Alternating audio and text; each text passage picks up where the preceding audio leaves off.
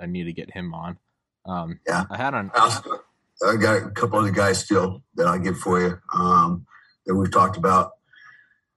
Let's just kind of wait till things get going here, but I'll get Rusty on for sure ASAP. That would be badass, dude. And the other guys we talked about, David and those other guys, as things get going along, we'll bring them in. So. Beautiful. Yeah, I had on an EOD guy last summer who I think worked for the Secret Service. And he just, he started just casually talking because we were talking. No, this was 2 summers ago. This was 2020.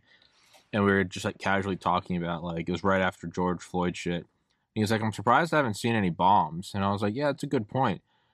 And then he just started talking about, like, how to build the bombs. And I was like, dude, I'm going to get banned for one of a million reasons from you. This is back when I thought they weren't going to ban me. He's like, I think he was kind of drinking. He was like, honestly, man, you just go to Home Depot, get some acetone, get some. I was like, all right, well, I guess we're doing this. So, but for everybody listening, Dale Comstock, OGA, which we can't talk about. We can't talk about.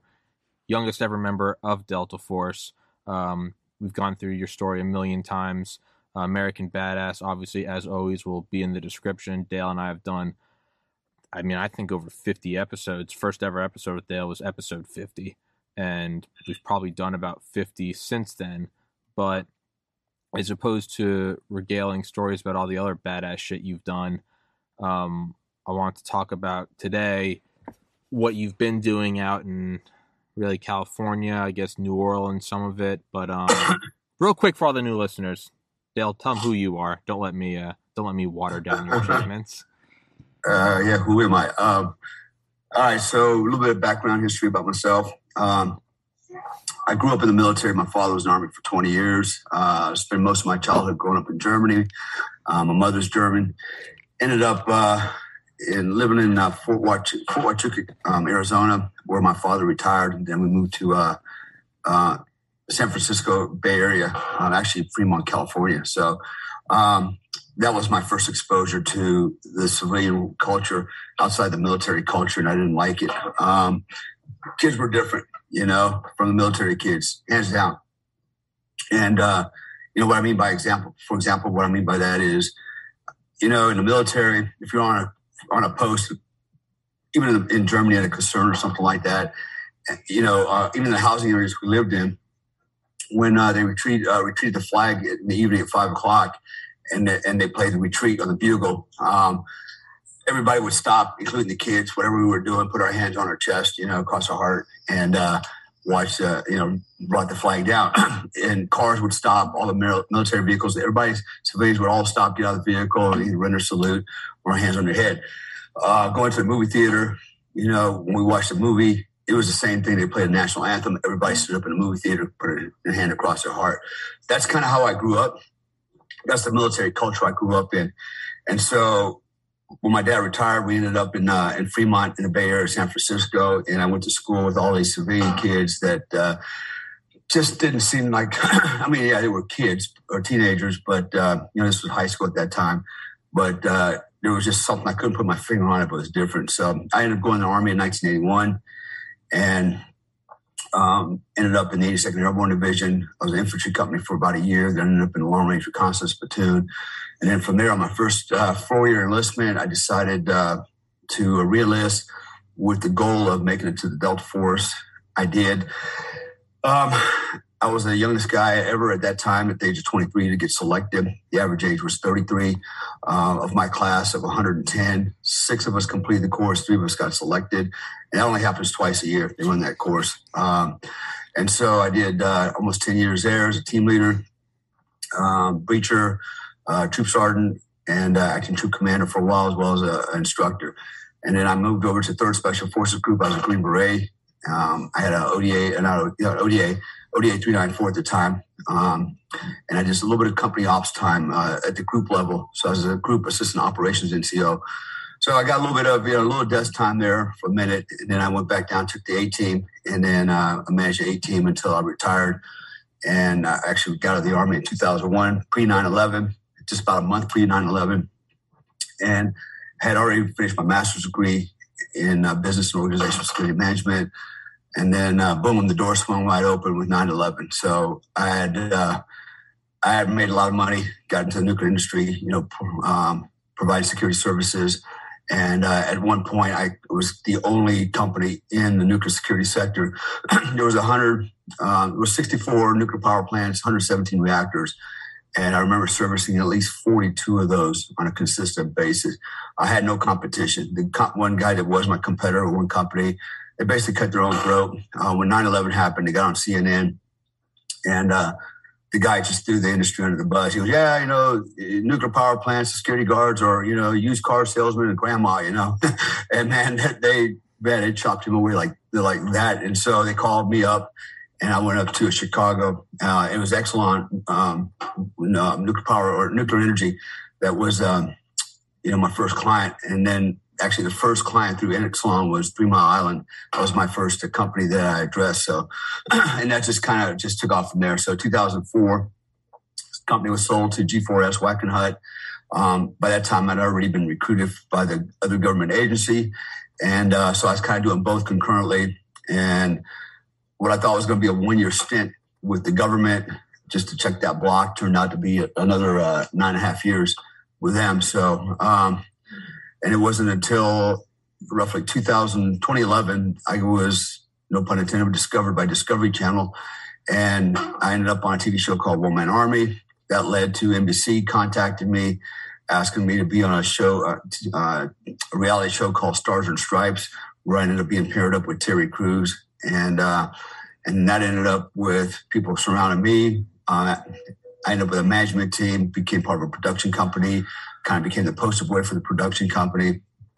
And then, from there, did that for a few years. And then I ended up in Hong Kong, running a security company, running a security detail or part of a security detail for a multi-billionaire investment banker, which is where I met my wife. And then, long story short, ended up in Indonesia, Jakarta, got to know some people. Actually, I saw a business opportunity over there. Didn't really know anybody. So what I did is I got on Facebook and I joined a Facebook page called Tactical Indonesia.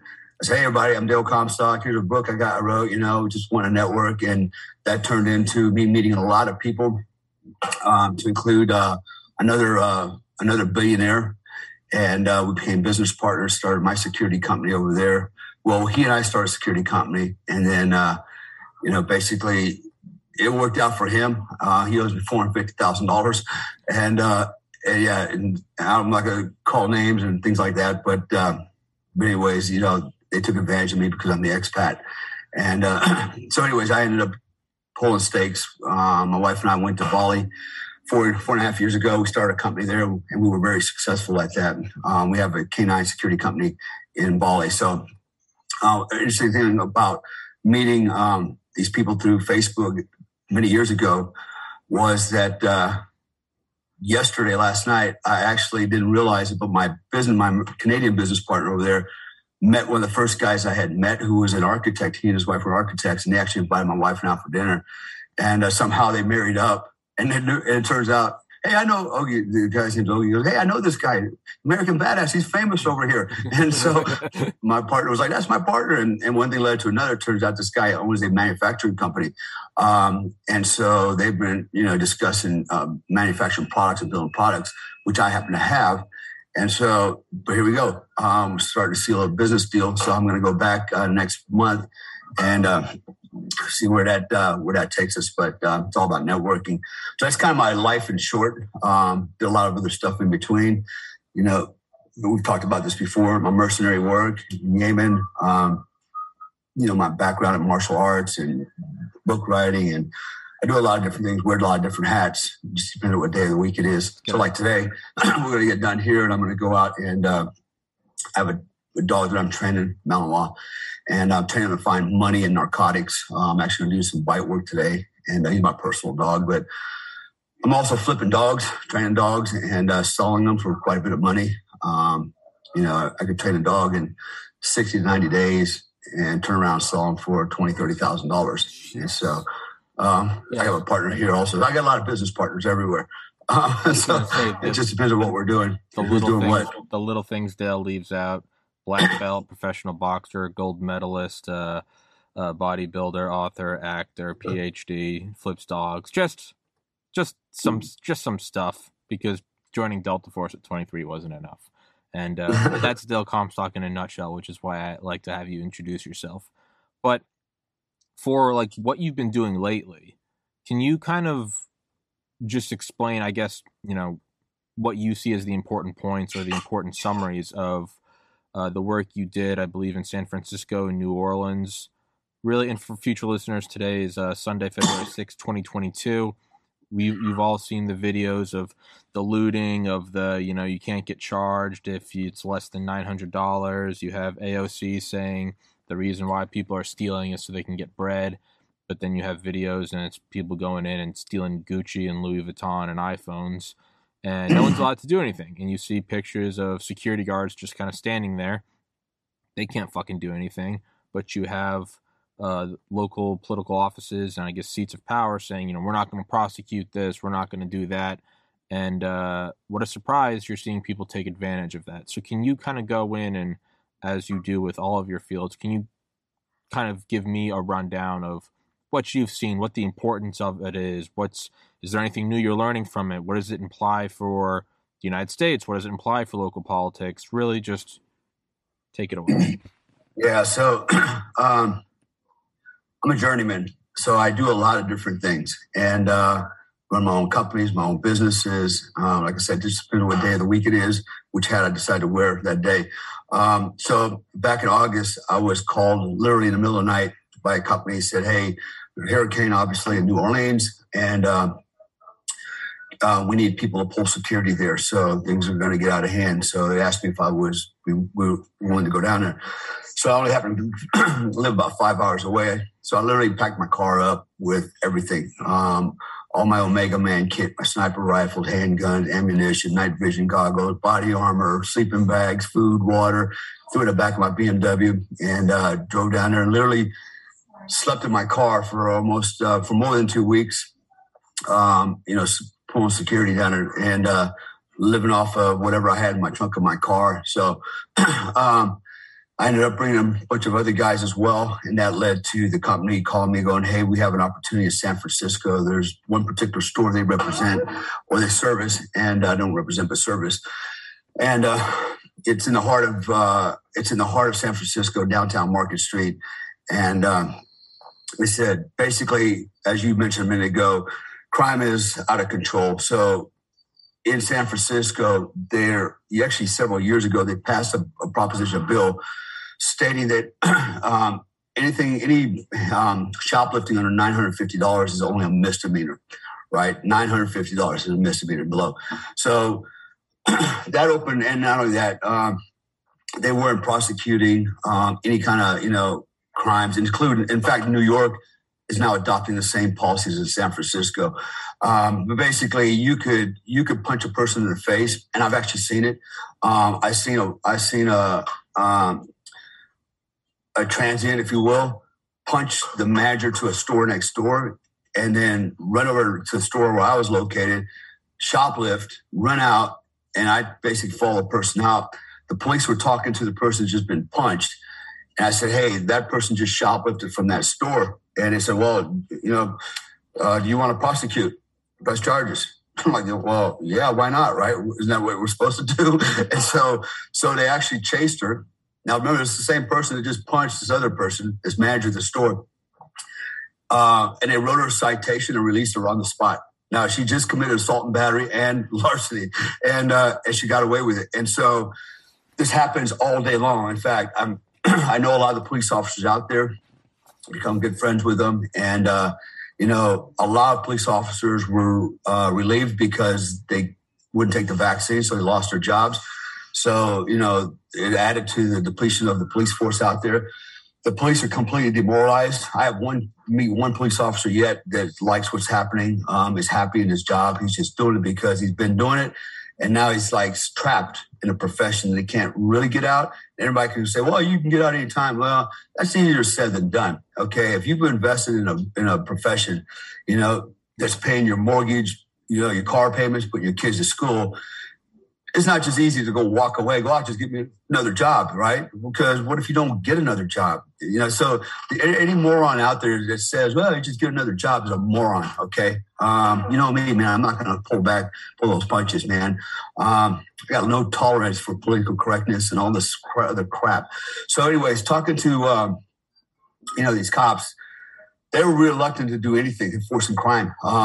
In fact, at some of the locations, if they actually see somebody shoplifting, they will ask the store owner or manager, do you want me to prosecute, arrest them, or do you just want the goods back? They always say, just give me the goods back. They never want to arrest because what they have to do, if you arrest some of these knuckleheads, these druggies, these homeless people, these transients, now the corporation's got to send lawyers in. Yeah. To prosecute, that's going to cost them more money than $100 pair of underwear this person tried to steal, right? And so there's no cost, it's just no benefit for them to prosecute. Best they can do is, well, just give me this stuff back. And this problem is getting this stuff back from some of these people. I mean, they do everything, man. They put the stuff on, they'll put the underwear on and then give it back. It's like, what are we going to do with this now? You might as well just keep it, right? So choose, and I can go on and on and on. So, The bigger picture is this. You can't walk 10 seconds downtown San Francisco without running into a homeless person, transient, or someone just gooned out on drugs. You just can't. They're everywhere. There's literally laying across the sidewalks where people are walking, sleeping like babies. Like, how do you even sleep like that in the open, broad daylight with people walking all around and stepping over, They're everywhere. They're on drugs. I'm telling you right now, fentanyl. Fentanyl is the kiss of death. I see a lot of fentanyl victims, and they have some really weird idiosyncrasies. I've seen a lot of them. What they'll do is they're literally shitting their pants, and it's the worst smell ever. It doesn't even smell like human shit, right? So, and it's powerful, man. It's like I almost wonder if they just do that on purpose to keep people away from them. But maybe when you see it, you can't miss it. It literally comes out of their pants. It falls out of the bottom of their pants. I mean, I got pictures of it, and they walk around like nothing happened. They don't even know they're crapping in their pants. And they're walking around and they're shopping and stuff. I mean, literally walk around. I've seen one guy come in, an older guy, with a coffee cup. He's drinking and shopping, and he's shitting his pants, and he doesn't even realize it. I'm like, I had to walk into the guy, hey, dude, you got to get out of here, man. You mean people walk around holding their nose. I mean, it's just that powerful. But they do that. Other things, you pick up on is a lot of these people are on fentanyl, meth. Their hands are swollen, like super swollen. That's one of the first telltale signs. If you want to know the guy's on drugs, just look at his hands. Usually they're swollen. They usually hunch over at the waist, leaning forward, or to the left or right side. Because what I didn't know when I learned from the police was these drugs, particularly like fentanyl and meth, what's what I'm looking for? It deteriorates the cartilage, like between the vertebrae. And so they end up bending over because they can't hold themselves up anymore. Jeez. And I've literally seen on many occasions where these people are standing still, bent over at the waist, their hands are dragging, their knuckles are almost touching the floor, their heads hanging straight down, and they'll stay like that for 30 minutes, an hour, and not move at all, and not fall over. That's the craziest part is they don't even fall over, and they're completely unconscious, standing like that. It's like the most zombie shit I've ever seen in my life. Open wounds, scabs. Oh my God, man! I mean, eczema at its worst. Skin peeling off. You're literally living the zombie apocalypse. It's the most bizarre stuff I've ever seen, and people just ignore it and tolerate it, like what they're so used to it, or they just don't care. And so here's the problem that I was trying to allude to here a minute ago. First of all. Who do I blame for that? I blame the mayor. I blame the district attorney. I blame the city council. Okay, these are their laws. Okay, and they choose not to enforce laws. They choose to let them go. In fact, here's what they do. They give out these debit cards, EBT cards, or whatever you want to call them. I believe it's for $800 is what I was told. To these people, they get one a month. They get a place to go to shower and shave. Okay, and maybe sleep at night. Or they get some kind of a voucher to stay in a motel, but it's only for so many days, right? And then so what they do is they need the drugs, so they take the EBT card, and they'll go down and buy a bunch of clothes. They'll turn around and they go down about 10 blocks. There's a market down there with a bunch of foreigners. It's the only way I can describe it. And they have their little bazaar there.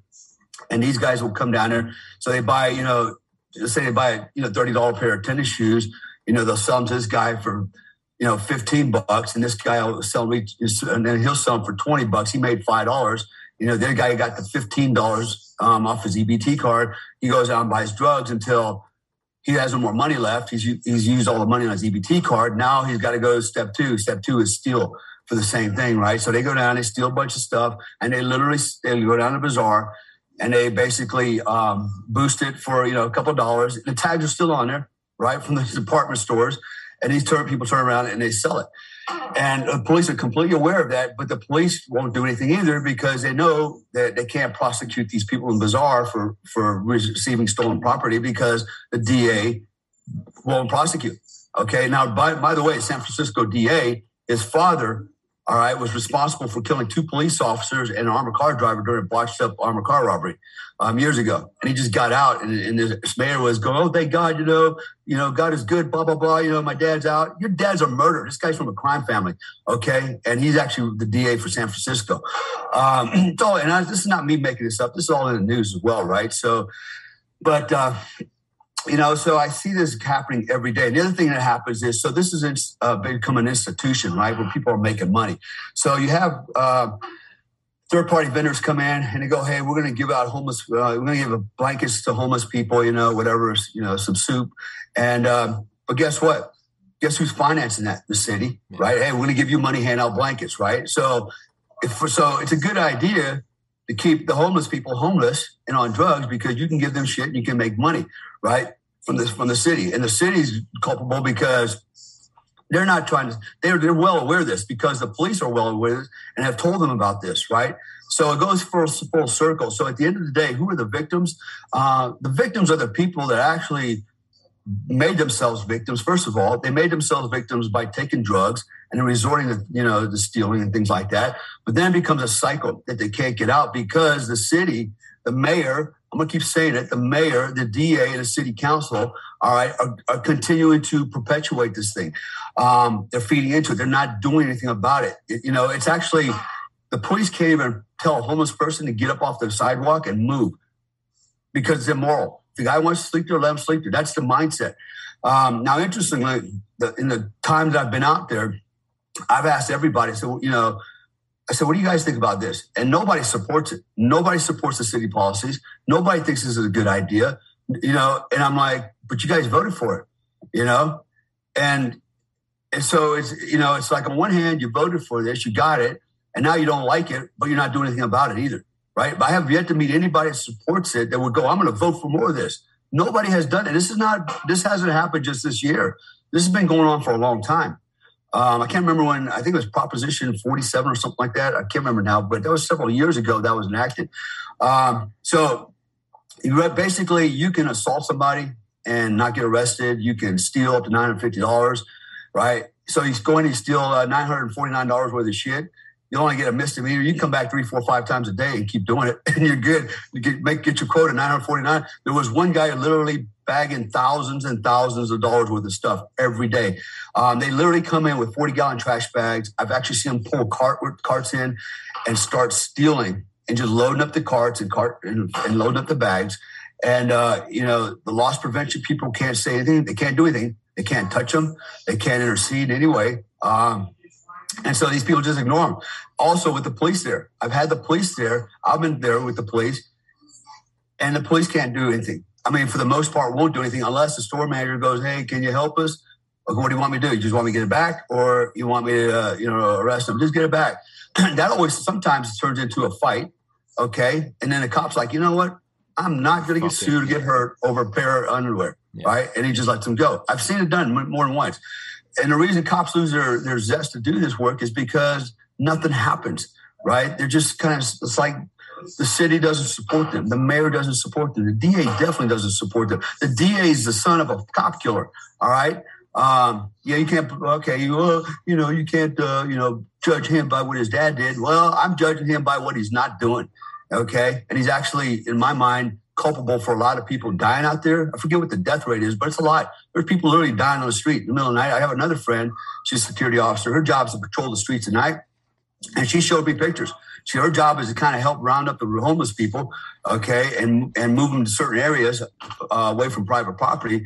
And she's showing me pictures all the time, dead bodies laying all over the place, So, there's like, I don't know, there's like 10 different things they were told to ignore. Like you can actually break into somebody's house or their car. Nothing's going to happen.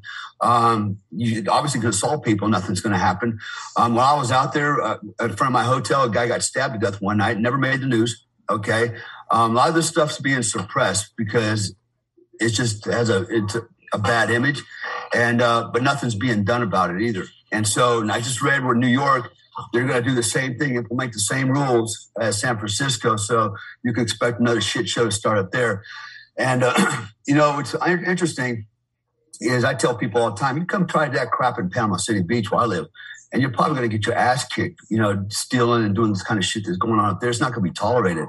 It's a different demographic, mostly conservative. And, as citizens, we're not just going to stand around and let people violate the law, break the law, and do those types of things unanswered, I've had people come in from Miami and look at me and go, hey, are you going to do anything? And I'm just standing there. I'm doing it. What do you do? What do you mean? I go, this is all I'm allowed to do. Nothing. And they go, if it was in Miami, these people get their ass kicked. I go, yeah, but this is San Francisco where everybody, kumbaya, loves each other and there's no evil, except people on the right, apparently. So sadly, that's this kind of state we're at, state of affairs in San Francisco. I think New York, Chicago, LA, there's a lot of places, Oakland, that are in the same boat, right? And, Seattle, Portland, this is not just an isolated, event in San Francisco. It's all over the place, and it's metastasizing, right? Because of this, there's this hue and cry for social justice, and we got to stop picking on people and discriminating people. Well, let me tell you something. Everything I've seen in San Francisco, this is not meant to be racist, and it's not racist. It's just the truth. It's my observation. The biggest criminals out there that I have seen so far, especially when it comes to shoplifting, when it comes to violence, when it comes to just crime in general, all right, it's 4 people on the top of the list. White people, white men, white women, black men, black women. Those 4 are on top. Rarely have I seen Hispanic and Asians do anything like that. And I wonder, and I've talked to my colleagues about that. I go, do you think it's because they come from a different moral fiber, maybe their religious backgrounds? Because let's face it, Asians are a little bit more very conservative. So are Hispanics because of their Catholic background. And I said, all these other knuckleheads, I mean, they don't have any religion, and so they do what they want, and they actually believe they're entitled to this stuff. I mean, they literally have said that. I've seen guys. I stopped a guy one day. He actually had a Mike Tyson tattoo around his eyeball, right? Like same thing, right? Big fat black guy. And he come in and he's ripping the place off. And I go, dude, I said, can't you, I said, that's wrong, man, stealing. And he was actually pretty well dressed. He didn't look like he was homeless. He was super fat. He goes, I'm homeless, man, so I have to do this. I go, no, you don't have to do this. And I said, and for a homeless guy, you're pretty healthy. I mean, unless you eat your own home or something, you're pretty fucking fat, And but they make these excuses about, because I'm homeless or whatever, I'm entitled. And he told me, nobody will give me a job, And I was like, bullshit. I said, they're hiring you in the store right now. I said, clean up your shit, get your life right. And I said, you can get a job. There's jobs everywhere, But what it's become is we've become a society of entitlements, man, where people feel like, somebody's supposed to give them money, and if they don't get their way in life because they're lazy, it's somebody else's fault. But I'm living it every day, and I'm trying to be a student and trying to figure out what is going on here. What are the root causes? And it always, to me, comes back to, a couple of areas. One is the government, city government. Okay, actually the state government. Bucket Newsom's just as culpable. It goes back to one government. 2, it goes back to all the social justice warriors, the liberals out there that think that everybody should, have a fair chance and you shouldn't discriminate because a guy's shitting in his pants because he's taking drugs and sleeping on the street. You shouldn't discriminate against a woman. I watched a woman walk up and punch a little Chinese lady in the back of the head. Jesus Christ. Right out of the blue, just watch her punch her in the back of the head. The woman fell out in front of the car. The woman don't run over. Then she turned around and kicked another white lady right between the legs. Right. And I'm like, what? And she tried to come into the store while I was standing there. I stopped her at the door. She backed off and ran back out. But there's no accountability, no culpability. So one, I feel like it's being sanctioned by the city. Two, it's also, I think, it's something. It has its origins as well in the family life and home life.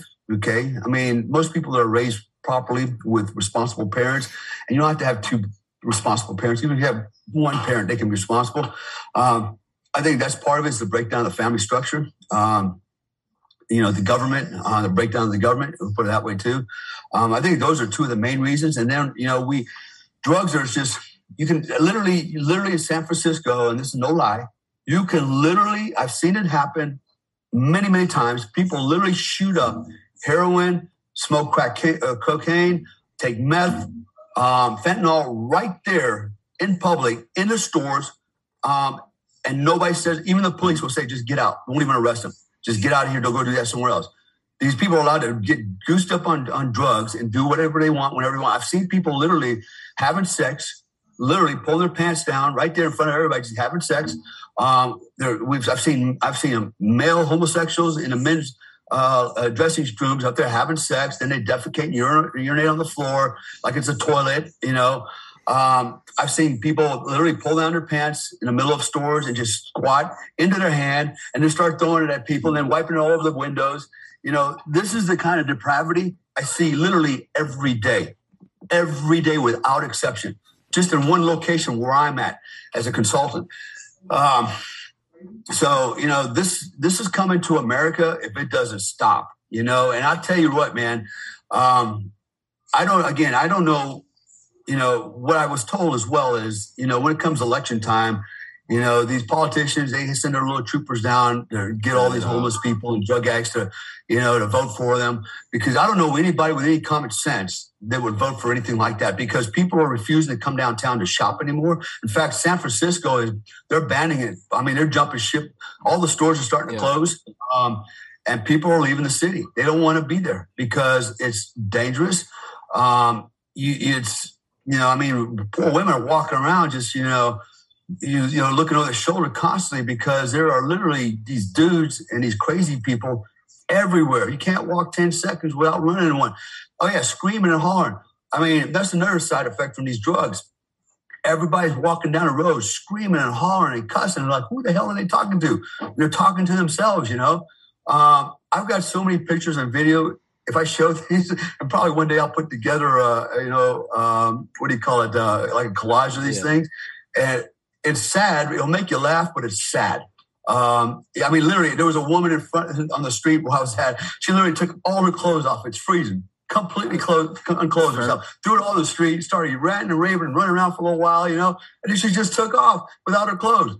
Later, she came back about an hour later. Somebody, I guess, gave her a trench coat to put on. but it's... Yeah. For everybody listening, Dale said... nobody pays any attention. I was watching this. Does anybody even notice this? It's just me? Am I the only pervert watching this or something? Right? Because nobody was watching. They completely ignored it. It was so commonplace. And I thought, man, what is wrong with our civilization? When we allow this kind of craziness, what is going on? What is wrong with people, man? They've lost all morality. They don't have any more ethics. And I tell you what, all you social justice warriors, where are you at when this is happening? Why are you not out there, helping these people? Come on, put them in your house, dress them up, feed them. You always expect the city to do something for you or the government to do something for you. Government ain't doing nothing for you. They don't care. They're making money off of this. Yeah. They use this to leverage power, and get more votes and keep themselves in a seat. They're not doing nothing for you, but you keep voting for these people, that do nothing except, add fuel to the fire. Why don't you do something about it? They don't. I mean, it's the most amazing thing. They don't. I've literally seen women twice on two occasions walk up to a police officer I was with and look at him and go like, really? Like, you really have to be here dressed like that? They even said that to me. And I'm like, wow. Yeah, really, because there are people literally getting stabbed and shot, security officers getting killed, police officers getting shot and stabbed. You know, this is a dangerous work. These people literally come into these places with needles, okay, insulin pens, knives. They come in with knives and scissors to cut tags off of stuff, you know, in these different stores. They come in literally with samurai swords. They come in with firearms. And why would you not want to have a police officer dressed up like that, you know?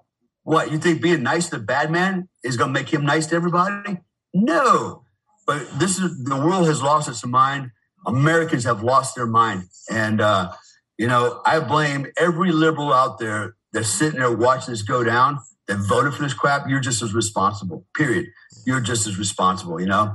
And it's sad where we're going with this thing, and it has to be stopped. You know, if I was going to do something, if I was going to be in charge, I'll tell you what, man, I want to enforce the laws. You know, if we don't have enough jails, we're building more jails. Guess what? I'm going to create more jobs, building more jails. And we'll create more jobs, having more security guards, right? That's what it takes, because you know what? This whole, you know, let's give them treatment. Look, there's some of these people are so, I would say at least 70% of the people I've run across that are on drugs you can't redeem them anymore. Lost. They're so mentally gone. Even when they're not on drugs, they're gone. You're not going to reach those people no more. They're not going to be productive members of society. They need to be taken out. Put them in a hospital for the rest of their life. I don't care. Yeah. You know, the other criminals, you know, put them in a jail where they belong. You know, make an example out of them. That's the only way this is going to work. You know, there's all this other crap and hand out blankets and an EBD card. Who's paying for that shit? You know, the taxpayers are paying for this. It's crazy. Me, I'm like, let's enforce the laws. Let's get more police officers and let's crack down on this crime, because nowhere in history, you show me any time in history where being nice to the bad guys, being nice to criminals has converted and made them into good people and productive citizens. It doesn't work like that. It doesn't work like that. It worked in World War II when we appeased Hitler and said, you can have Alsace and Lorraine, right? I thought nothing happened. Oh, no, wait, he invaded Poland and then 85 million people died. Hey, Dale, real quick, tell them where to get your book. I'm going to go pee, and then I do want to come back and talk about how to address it. Tell them where to get the book, your personal training, all that good shit. Yeah, so my book, American Badass, you can get it on Amazon. It's American Badass. It's actually most of my life up until the year 2011 when I published it. Since then, I've started writing 5 more books, and I've done a lot more since I retired. Didn't think I was going to do a lot more, but I ended up doing a lot of pretty crazy, pretty hairy things. I guess trouble likes to follow me for some reason. If you want to learn more about me, go to DaleComstock.com, and also Tier 1, that's number one tier, number 1, performancecoaching.com. Myself, Joe Tedai. It's a page that we have together, and we provide personal performance coaching. So I call it optimal performance coaching. Technically, I call it psychosomal engineering, mind-body engineering, training people how to be the best version of themselves, be successful at everything you do, changing your mindset. You'd be surprised how well it works. And if you just think about things from a different perspective and think way outside the box. So,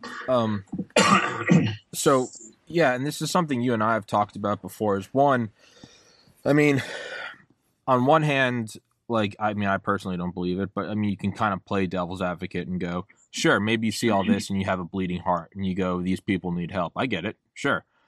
But at a certain point you are enabling, and that's a tough pill to swallow, because I mean, I've certainly done it with friends. Hey, he just needs a hand. He just needs a hand. Then after the 10th time, you kind of got to sit him down and be like, dude, you're fucking drinking a lot. You're being a dick. And I'm saying this because I love you and you're my friend, right? Or, you know, you're my brother, or you're my cousin, or whatever.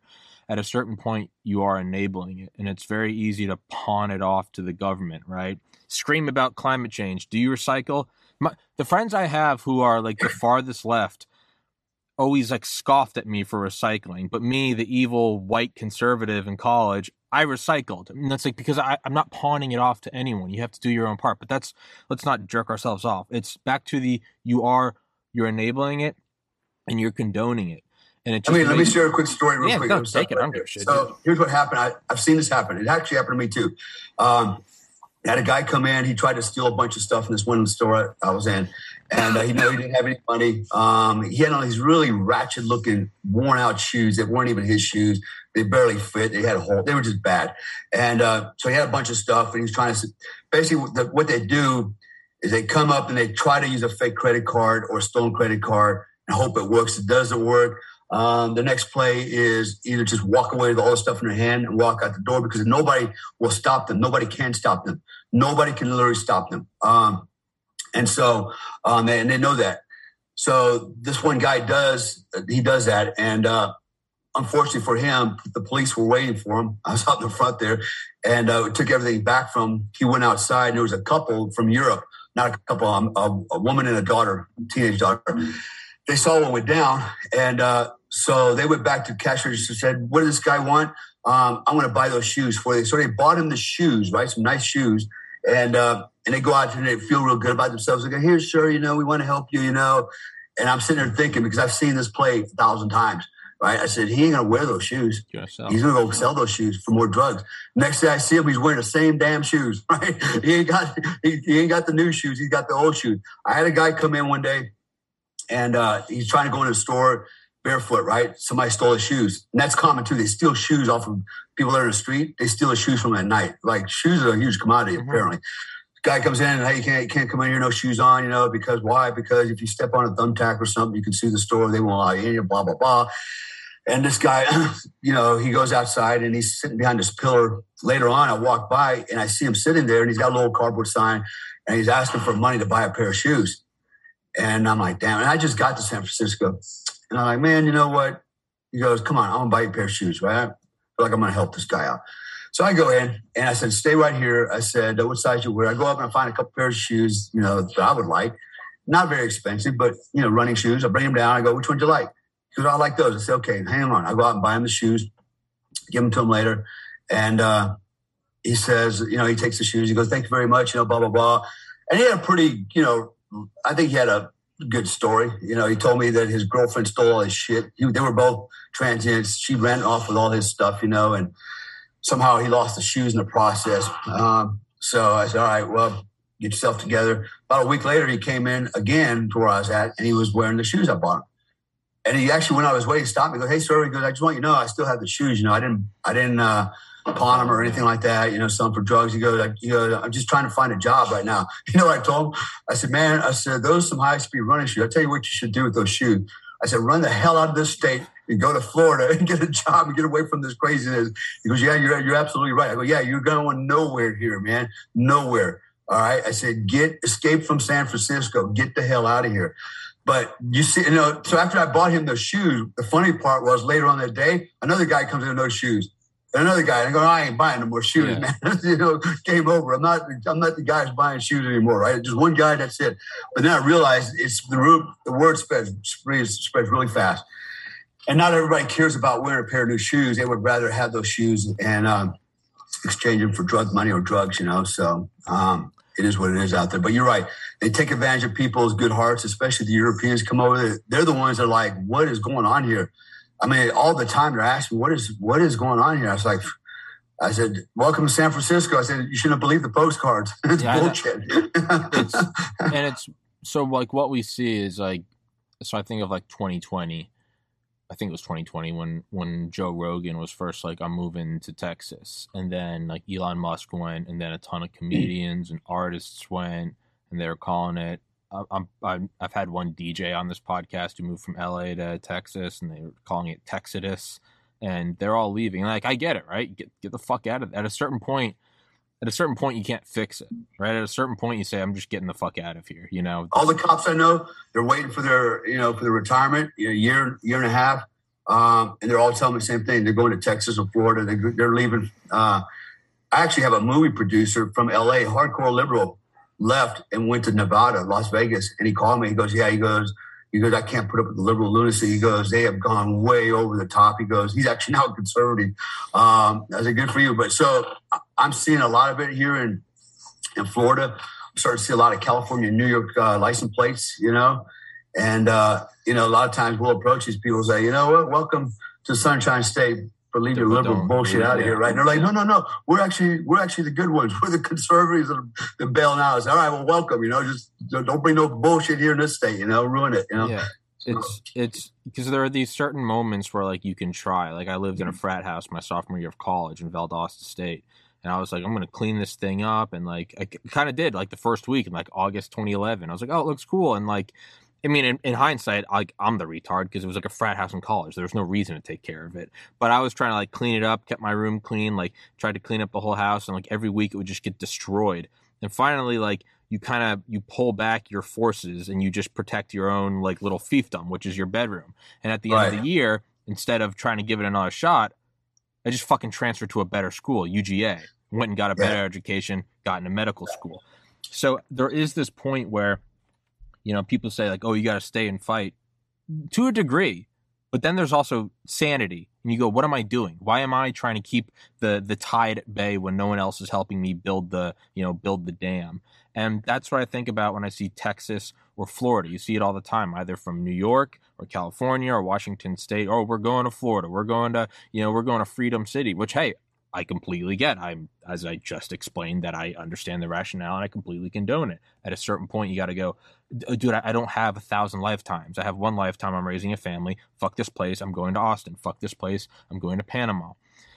However, once you make that move, you also have to understand that you can only hop from place to place so many times. You can only jump from, branch to branch to branch, like a monkey swinging across trees before you have to realize like the forest does end. And that's what I think you and I have talked about before. I've talked about this with people in Texas and Florida about local politics. Like you have to enact change so that this doesn't come here, because the people say that it will never come here. If 30 years ago you had said this is coming to San Francisco, some people might have said, oh yeah, no, watch, it'll happen. The vast majority of people, and I would argue to say probably even you and I, if someone came up to us and said this is what's going to be happening in 2022, we'd be like, okay, you're kind of exaggerating. Like I get it, it's a hippie shithole, but it's not going to be that bad. Yet it is. So the people that say, not Panama, not Austin, this is different. This is America. Just you fucking wait, because it will seep there.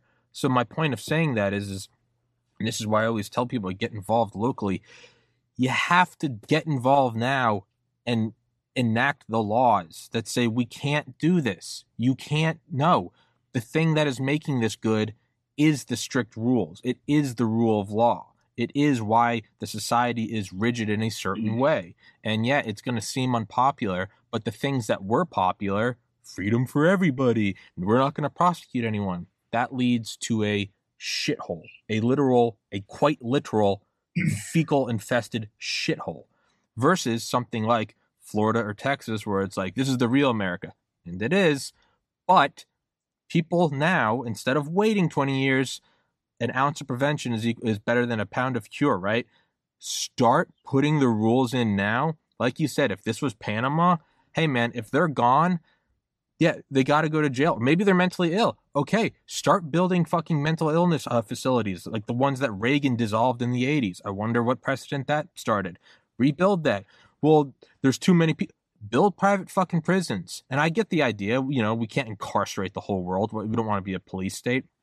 But on the other side, what you're punishing is law-abiding people that just want to open a store in downtown San Francisco, and not even just a guy like me and we want to raise a family in a city. No, what about the hard-working fucking immigrants who got here through hell and now they're here and they've got their strong values, they're chasing the American dreams, and then they're getting cold-cocked by some fat, ungrateful American who's saying, "I deserve this."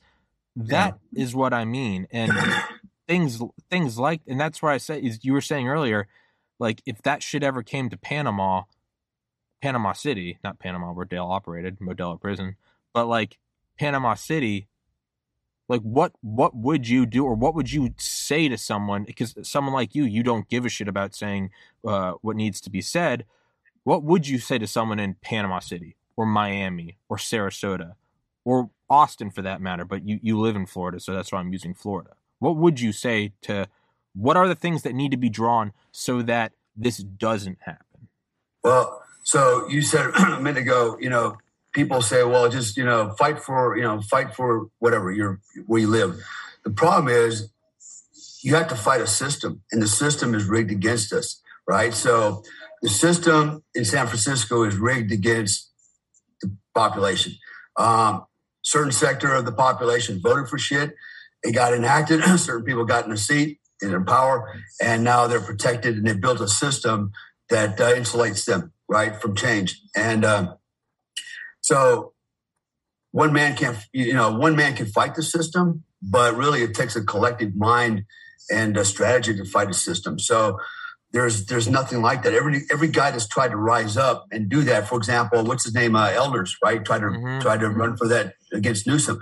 Here's a guy that, which was amazing was, all right, so he's everything that embodies, what, the social justice and the left says, we're fighting for. He's a black man. Okay. He's trying to go up into a leadership position. He's trying to make a positive change.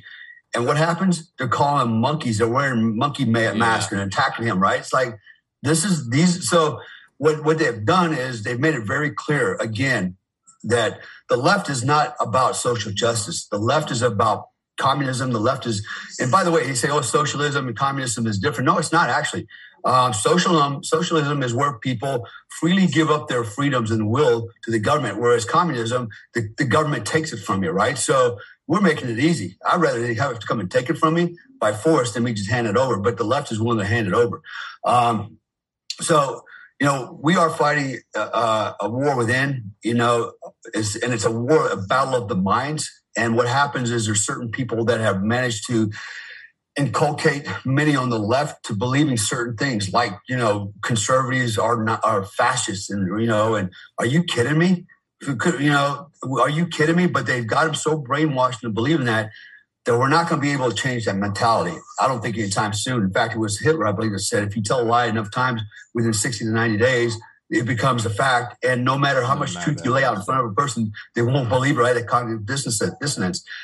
And that's where we're at, man. These guys have been thoroughly brainwashed over the last couple of years, particularly with COVID. COVID drove it home, but it was already in process since Obama started. And now what we have is, we have a battle between minds, and the left is they're not going to, so unless something personally happens to them, they're not going to change. Another story, I was in the store and I was standing there, and a black woman walks in, and she's probably in her 20s, mid-20s, and she stops, looks at me, she goes, "Is that your police car out there?" I go, "No, that's not mine." She goes, "Oh my gosh." She goes, "Can I get a picture with you?" I said, "Sure." So we took a picture, right? And she goes, I'm from Atlanta. And she goes, "I'm a Democrat." She goes, "But I got to be honest with you." And these were her words, not me making it up. She goes, "I believe if there was a conservative government here, none of this would be happening here." I go, "But you're still a Democrat." So what makes you think it's not going to happen in Atlanta, right? Yeah. It's like a cancer. It's once it becomes accepted, like it has been for so long, it's just going to, and now you got these little cancer cells, right? These little leftists running to Austin, Texas, and running around the country and planting seeds, right? And to your point earlier, you've got an enclave of liberals in Texas surrounded by conservatives. But what's to say that, and not to say that, in a few years, 10 years, 15 years, 20 years, that group of leftists in Austin suddenly start branching out and getting bigger and stronger and becoming a bigger demographic. And now suddenly they are the prominent party in Texas. Now we've just turned Texas into another liberal shithole, right? How do we stop all that stuff? And that's where, first of all, having the right people in the seat that are not afraid of, being politically correct, and being judged because their opinion is different from everybody else's. We need guys up there that are willing to stand up and take the heat, but nonetheless maintain their poise through all of this and go, "No, this is the law. This is the Constitution, and we are going to abide by it. We are going to enforce it. All right. Fuck your feelings. All right. You know what? If you're that emotional about shit, why don't you get off your lazy ass? All right. Spend your money and help these people and get these people right. Why don't you do your part? and stop relying on the government. And so if I'm in that seat, you bet your damn ass, we're going to abide by the rules, by the laws. All right. Everything that stems from the U.S. Constitution, we're not going to deviate shit to accommodate some freaking left wing, group that has some special interests. What we're going to do is enforce the laws for the collective, the bigger collective. All right. The more important collective. We have made a huge mistake, man. Not we, they. So when COVID started, all right, this should have been obvious to anybody with a live brain cell. All right, that didn't have their fucking nose in a fucking video game on TV and shit and fucking just completely oblivious what's going on around them. What we have done was go, oh my God, we got a COVID, we got a virus, okay, which, by the way, we even knew back then at a high survivability rate. But we made this something, we turned this into a monster. We turned this into a boogeyman. Like it's going to kill a lot of people if we don't lock ourselves in the house, isolate ourselves, put masks on, sit around Thanksgiving table with a mask on, pull it off, and you take a bite and put it back on. This what we've done is to save the few, we have sacrificed the many. And you never do that. Even look, you went to med school or started. Triage, right? When it's called sorting, French for sorting, triage. You sort out. Those are like you're not going to save them. You move them in this fucking pile. All right. Then you got these over here that are pretty bad off, but we can save them. And you got this pile over here. They're not so bad off. They can hang out for a while till we take care of the second group, right? That we can still save, right? So there's a process for doing this. What we have done is we have sacrificed everybody, the guys in the middle, the first group, the second group, for the third group that's never going to make it, right? The small group. We have sacrificed the majority for the minority. We have closed down businesses. We have killed livelihoods. And people, you can always make money. Shut the fuck up. Right? You're a retard if you say that. All right? You're a total retard. You know how long it takes to build businesses? Okay? It's not like you just build a business. Because if you could just build a business, everybody would have built a business, right? But that's not how it works. All right? I'm one of those guys. I lost a business. I had to relieve 55 employees. I got 10 left. Okay? I lost a lot of money because of this crap. Because why? When you can scare people to death, because this is what it's all about. It's all about fear. All right. We're afraid of what we don't understand. Most people don't understand the virus. Everybody thinks the virus is alive. No, it's not alive. That's the funny part. It's not even alive. Do your damn homework. It's not even alive. But we've gotten so fearful of this bogeyman that we can't even sleep, that we're willing to go, okay, we'll hide in our houses. We'll quit our jobs. We'll wait for the government to send me a $2,000 check, which will last me, 2 weeks, for the average person. It's bullshit. They placated me with $2,000. Hell, I didn't even get $2,000. That's what really pissed me off too. Everybody else got $2,000 of my tax money, but I didn't get any. Right? So, we've been deceived. We have been deceived, is what we've been. Because look at where we are today. Finally, everybody's going 2 years later. Wait a damn minute. Yeah. Why are we locking up? We took 4 vaccines and we're still wearing masks and social distancing, and it's not working. When you told us that would work, remember 2 weeks to flatten the curve? God damn it, we're 2.5 years in this thing and we haven't flattened shit. Yeah. Right? Everybody's freaking bank accounts, and livelihood. People are literally committing suicide over this. Yeah. In Indonesia, where I'm from, literally entire families are hanging themselves from the rafter because they would rather hang themselves and kill themselves than starve to death. And why are they starving to death? Because they can't go out and work. Why can't they go out and work? Because 40% of the population makes their money selling street food, parking cars. That's how they make their day living, their day wages to live and eat that day. And if they can't go out and work because they've been isolated in their house, they're starving to death. And I've seen it, man. And so everybody out there that was afraid of, this virus, you're killing old people. You kill a lot of young people too. Yeah. You've killed a lot of young people and a lot of families with your stupid mindset, The shit's got to stop. And why did all that happen? It's not because, it's not because the people in charge were afraid. They knew better. They knew better. They knew how. We see the pictures every day. The politicians standing around with no mask on. They got a group of kids around wearing a mask. It's like they don't even believe their own lie. They're not even good at hiding it. And so, but they got everybody else convinced the bogeyman's out there. Yet they're walking around fearless because they know it's bullshit. What they have done is leverage power. There's no honor in politicians. Most of the politicians, they're not honorable people. They have no integrity, And here's the problem with most of these cocksuckers, all of them, You know, the fucking civilians never worked a goddamn day in their life. Even AOC, fucking, what does she do? A bartender? Are you kidding me? A bartender? Now she's now gonna be making public policy that can affect you and me and our kids. I got a bartender gonna tell me how I should live my life, spend my money, what to vote for? Are you kidding me? That's got to change, man. That has got to change. And people that got some integrity left, some morals, some ethics, that believe in doing the right thing for everybody, not just some niche groups out there. That's what needs to happen. And those politicians that are up there, you know, playing the game, they need their ass kicked. They need their ass kicked. They need to be removed. They need to be exposed for who they are. You know, I'm telling you, I'm the guy to do it, man. I'm so freaking mad. I'm had enough of this shit. You know, and I'm not the only one either. I'm not the only one. There's a reason why there's a lot of veterans starting to step up and run for politics because they're being encouraged to do so. Why? Because we're literally like the last bastion of fucking people in this country that actually have any integrity. Yeah. You know, and believe in work ethics and believe in real patriotism, you know, real patriotism. Not this fake patriotism that you see the liberals fucking espousing every day. It's all bullshit. You're not a patriot if you don't take a vaccine. What? Go fuck yourself. You know, when they say that kind of shit, tells me all I need to know about them. You know? So, you know, you got my Agent Orange all fired up. God damn it. Fucking Dale's going to drop dead from an aneurysm on my podcast. No, but you're right, though. And, you know, Joe Kent, right? Joe Kent, former Green Beret. I think he did some OGA stuff. His wife, Shannon Kent, was killed in a suicide bomb attack in Syria. He's running for Congress out of Washington State. Mike Durant, obviously, Black Hawk Down pilot, is running for Senate out of Alabama. Because you do have these guys who it's in your training that, you know, men of action, you take action. And right now, you know, instead of a forward operating base or whatever, it's all of America.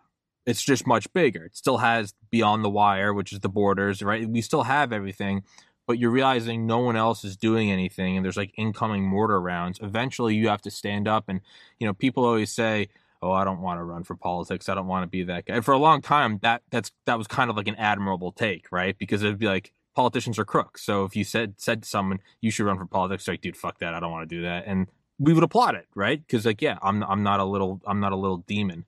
But now you're starting to see the opposite of guys like Durant or Kent, who they don't fucking want to do this. This isn't where they fit in. Durant has a lucrative defense contracting. Joe Kent belongs covered in camo, sniping motherfuckers. Like, he doesn't belong in a suit talking to people at town halls. But as Kent said, when his two little sons grow up and the country is a complete communist dystopia, what is he going to say? I'm sorry, I was doing something else. And so you have these guys like Durant, who they're more of a, you know, just take the Black Hawk in under the cover of night. He doesn't want to be out there doing radio addresses, but he's understanding that this is what we have to do now. One of the Delta Force operators from Operation Gothic Serpent, I forget which one it is. When he retired, he actually went and became a pharmacist because he realized his veteran brothers were giving in to pills after they retired, and a lot of them were. Yeah. And he went and became a pharmacist. And to me, I always like. He's actually an MD down here in Florida. Yeah. Okay. Well, I chat with him every now and then, but yeah, he went to med school, but he is doing that. He's helping veterans. But that's my point. Is I've always viewed that as like, to me, that was like, not that I have any place to say it, but to me, like, that is like, that's Delta Force. It's like, okay, during this age group, it was about going out and operating, and now it takes on a completely new thing. But what are you doing? You're still helping out the guy to your left and your right, but now it's with a white coat and a textbook. So when all these veterans start running for office, that's what I see it as. Is I'm like, yeah, it's not the sexy fucking going in with nods and, you know, C4, but it's the job that's presenting itself, and it's the job we have to do. I don't give a fuck about COVID, but what am I doing? I'm interviewing these doctors, and then I'm putting them in touch with these guys running for Congress so that they can get FaceTime with them and use it for their campaign trails. Is it what I want to do? No. But it's what I'm going to do because it's a little bit that I can do. So that's kind of my logic, because we really, if we don't do anything, we get what we fucking deserve. Voting for it's bad enough if you vote for that San Francisco shit. But if guys like you or me just sit around and we just do podcasts and bitch about it, we're not any fucking better. We're really not. We're going, well, I don't want to do politics. Well, then fuck off. Stop complaining. So that's kind of my logic too is. But you made a point, nobody ever wants to get into politics because they look down on politicians, all right? Because we all think they're scumbags. And they are. But we tolerate them for some reason, right? Yeah. Because we don't want to be inconvenienced and disrupt our lives, getting involved in that shit. So, how many people have told you, I don't pay attention to politics, Yeah, good for you. Keep not paying attention and see how that works out for you in the end, right? In the end, you go, what happened? Yeah, you weren't paying attention. Yeah. So I've been paying attention. But what's, one of the things that's missing, it's the biggest lie ever told about government, particularly the president, but politicians. They call them leaders. They're far from, there's not one fucking leader up there, man. They're managers at best, and they mismanage the shit out of everything for power. Okay, there are some leaders. Don't get me wrong. There are some leaders. I can think of a few right now. They're actually friends of mine. Alan West, who's running for governor for against Abbott in Texas. There are guys out there that I do respect and actually have. But guess what? They're veterans too, right? So then you got these other assholes up there that pretend to tell everybody they were in Vietnam, but never were in Vietnam. Right? These politicians, and you can see what kind of liars and deceivers they are, man. And those are the ones that've got to go. And that's why I mentioned earlier about these freaking civilians, man. Never did a thing. Biden, 45 years in office, and what the hell did he do? What did he do before that qualified him to be called a leader? He's no leader. He's far from a leader, right? And that's what America needs. And from the politician, they need leadership. Who's displaying great leadership? I think DeSantis. And guess what? He's a veteran, right? Here's a guy that's taking the role of leadership and not management. Right, he's actually putting morals and ethics out front, and this is another thing that veterans do, because in the system that we grow up with, you got to take care of the team and you got to set the example, right? Those leadership traits have to come out front, and obviously one of them is lead by example. All right, morals, ethics, take care of the team first. In this case, take care of your constituents first. Make sure everybody's getting what you promised them. Otherwise, they'll never trust you, and you're no longer a leader anymore. Now you're just some guy in a seat, making bad fucking judgment, making bad deals, using bad judgment and fucking us over. That's what's missing is leadership. And these civilians don't have it. So you show me one civilian outside of, the veterans that are running for politics to have real leadership. And what do they do? And what do they lead? Where do they lead? How do they lead? That's not leadership, man. I don't even think the president is a leadership position. There's no leadership there. It's basically management and playing politics. I thought Trump was a leader. I actually do think he's a leader. The guy stood up and he stood between us and all the threats that were out there, potential threats. North Korea. Okay, say what you want. They didn't fire a fucking missile after that. They got pretty goddamn quiet after a while. Everybody's just shut down, And here we are. We're on the cusp of another goddamn world war. I guarantee when Russia goes into Ukraine, China's going into Taiwan. Yeah. Hell, North Korea might make some moves. I can see Iran's attacking Israel. And here we go. Why? Because we don't have a leader. We have some freaking dumbass manager, run the company, mismanaging the whole thing. So that's got to change the mindset. We can't be voting for politicians, man. We need to be voting for real leadership. And real leadership, it's hard to find. Even the military, not everybody in the military is a leader, but some are, right? I would say the military churns out the best leaders. And by the way, they're not always general officers either. In fact, my take on that. I think the best leaders in the military are what? Your non-commissioned officers, your sergeants majors, right? Your master sergeant, your sergeant first class, even your corporal. Even your corporal is the best leader. Those are the kind of men we need. But guys that have, or women, that have that leadership, the leadership traits, the leadership drive experience, but also know how to balance that with, doing the right thing, morality and ethics. You can't be taught leadership. You have to have it. You can be taught leadership traits, and build on what you have. But true leaders, I think, are born, right? And true leaders can be taught laws and all the nuances of being in the government, in politics. But it's hard to take a guy that's a manager who knows all this, a politician knows all this stuff about, politics, You go, we need you to be a leader and learn that. Good luck with that shit, you know? So anyways. No, but it is true. But I think more importantly is if we don't do anything, we get what we fucking deserve. Yeah, absolutely. We just do. I agree, and that's what it comes down to. At the end of the day, it ain't sexy. Nobody wants to do this job because it's dirty. Nobody wants the personal attacks. They know it's part of the politics, which is funny, right? It's like this politics is like this thing you have to endure certain indignities and humiliation and personal attacks to be a politician because it's savage. Only because we allow it to be savage. You know, there's no more respect. You know, a guy can't go up there and run for a political office without all his laundry being dragged out, you know, and his history. And I would argue, you know, just because a guy's got some dirty laundry doesn't mean that he's not a leader and doesn't mean that that's behind him and past him, you know. For example, you know, if they were to come at me and go, oh, you know, you did this, you did that, you blah, blah, blah. I'd say, you know what? Doesn't matter what I did because what I'm doing today is not for me. It's for you, right? I'm doing it for you. So, you know, and this is what I want to do for you, not what I want to do for me. And that's where most politicians fail. They come in and they lie and tell people what they're going to do for them, but actually what they're doing is for themselves. You know, that's what it comes down to. They're just doing it for themselves. I don't give a shit. You know, I'm like you. I just want to take care of my kids, future generations, you know, and the kids, future generations, not just mine, but all future generations in this country, because we have been watered down to the point where you better hope we don't go to Ukraine.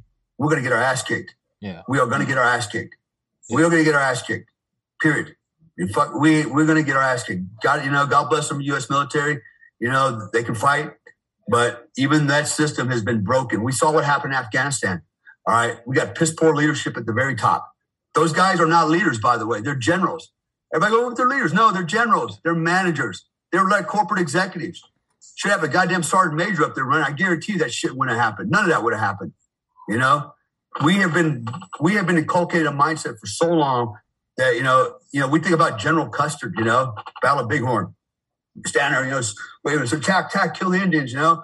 Okay, he might have been a leader back then, but since that time, it's kind of devolved into something else. You know, if you ain't a West Point graduate, you're really not an officer, you know. And what does all that mean? You know, nobody. I mean, for the most part, don't get me wrong, I got a lot of friends that are officers, you know, and I don't mean to disrespect them, but I just call it what it is. You know, the officers go, I got an idea. Can we attack that bunker? And he looks at the sergeant major and goes, hey, sergeant major, round up the troops, formulate a plan, let's attack that bunker. Then the sergeant major does all the work and attacks the bunker. Yeah. Right? While the other guy standing back, the officer standing back going, hey, good job. I did. Look what I did. Yeah. You know? Yeah. That's the reality of it, you know? Nobody wants to say that, because they don't want to insult anybody, and you know, and they're afraid they'll get attacked, you know, and you know me, man, I don't care if I get attacked. I like a fight, you know. Come at me with your best shit if that's what you want to do. Not backing down, man. Anybody. We'll wrap this up in a minute, but my take on having all the dirty laundry aired is we can sit here and say whether or not it should happen. To me, that's irrelevant. To me, I don't want my dirty laundry aired. All right, get over it. I mean, but truly, like get the fuck over it. Tommy, you did this. You cheated on your wife, and you said this back then. Yeah, that was shitty. Anyways, this is what I'm going to do for the kid. Get over it. Oh, yeah. you said grab him by. Okay, fuck off. Hey, you cheated. Like right now, Joe Rogan, right? That's what I'm saying. Just fuck off. Right? So anyone that's worried about having your dirty okay, take it in stride. Somebody called you fat. Somebody called you ugly. Roll with it. Got it. Noted. Thanks. This is my tax plan. Just fuck off. Like, when the bullets are flying, I get where you get angry, where you go, hey, they're shooting at me. But if someone's like, he said this in 2005, turn off the TV. Just fuck off. What's more important? Protecting the place where you grew up and you love, or someone going, did you know he made a Twitter post like this? All right. Just, okay. Fuck over it. If that's all they have, then that's good. What's bad is when they start fucking shooting at you. If all they have is you're a racist, hey, alrighty. But you know what? Yeah. Like Rogan standing up and like Rogan fighting against censorship and talking about all this shit, they're going to attack you with everything. Good. Let them come at you, because that's all they have. That's all they have. And so fucking keep moving forward. That's what it is. Move forward. You cannot apologize. You cannot bend the knee. You give them an inch, they'll take a mile. You cannot show any weakness. This fucking mob is a demonic, godless, self-hating. They hate the West. They hate everything about the nuclear family. There is no place for love for yourself. It's all about guilt. Fuck all of them. Do not bow to them. And if you did apologize to them, fine. It's in the past. Don't do it again. Do what you know is right. Do it with righteousness. Do it respectfully and honestly. And just do it. Just fucking do it. And that's my soapbox. Now Dale and I both got our heart rates jacked up. God damn it. Dale, let's wrap this one up. I'll send it to you when it's up. As always, all of your links will be in the description. And as always, another great talk, brother. Thank you so much, Dale. God bless. Take care, everybody. God bless America. Peace.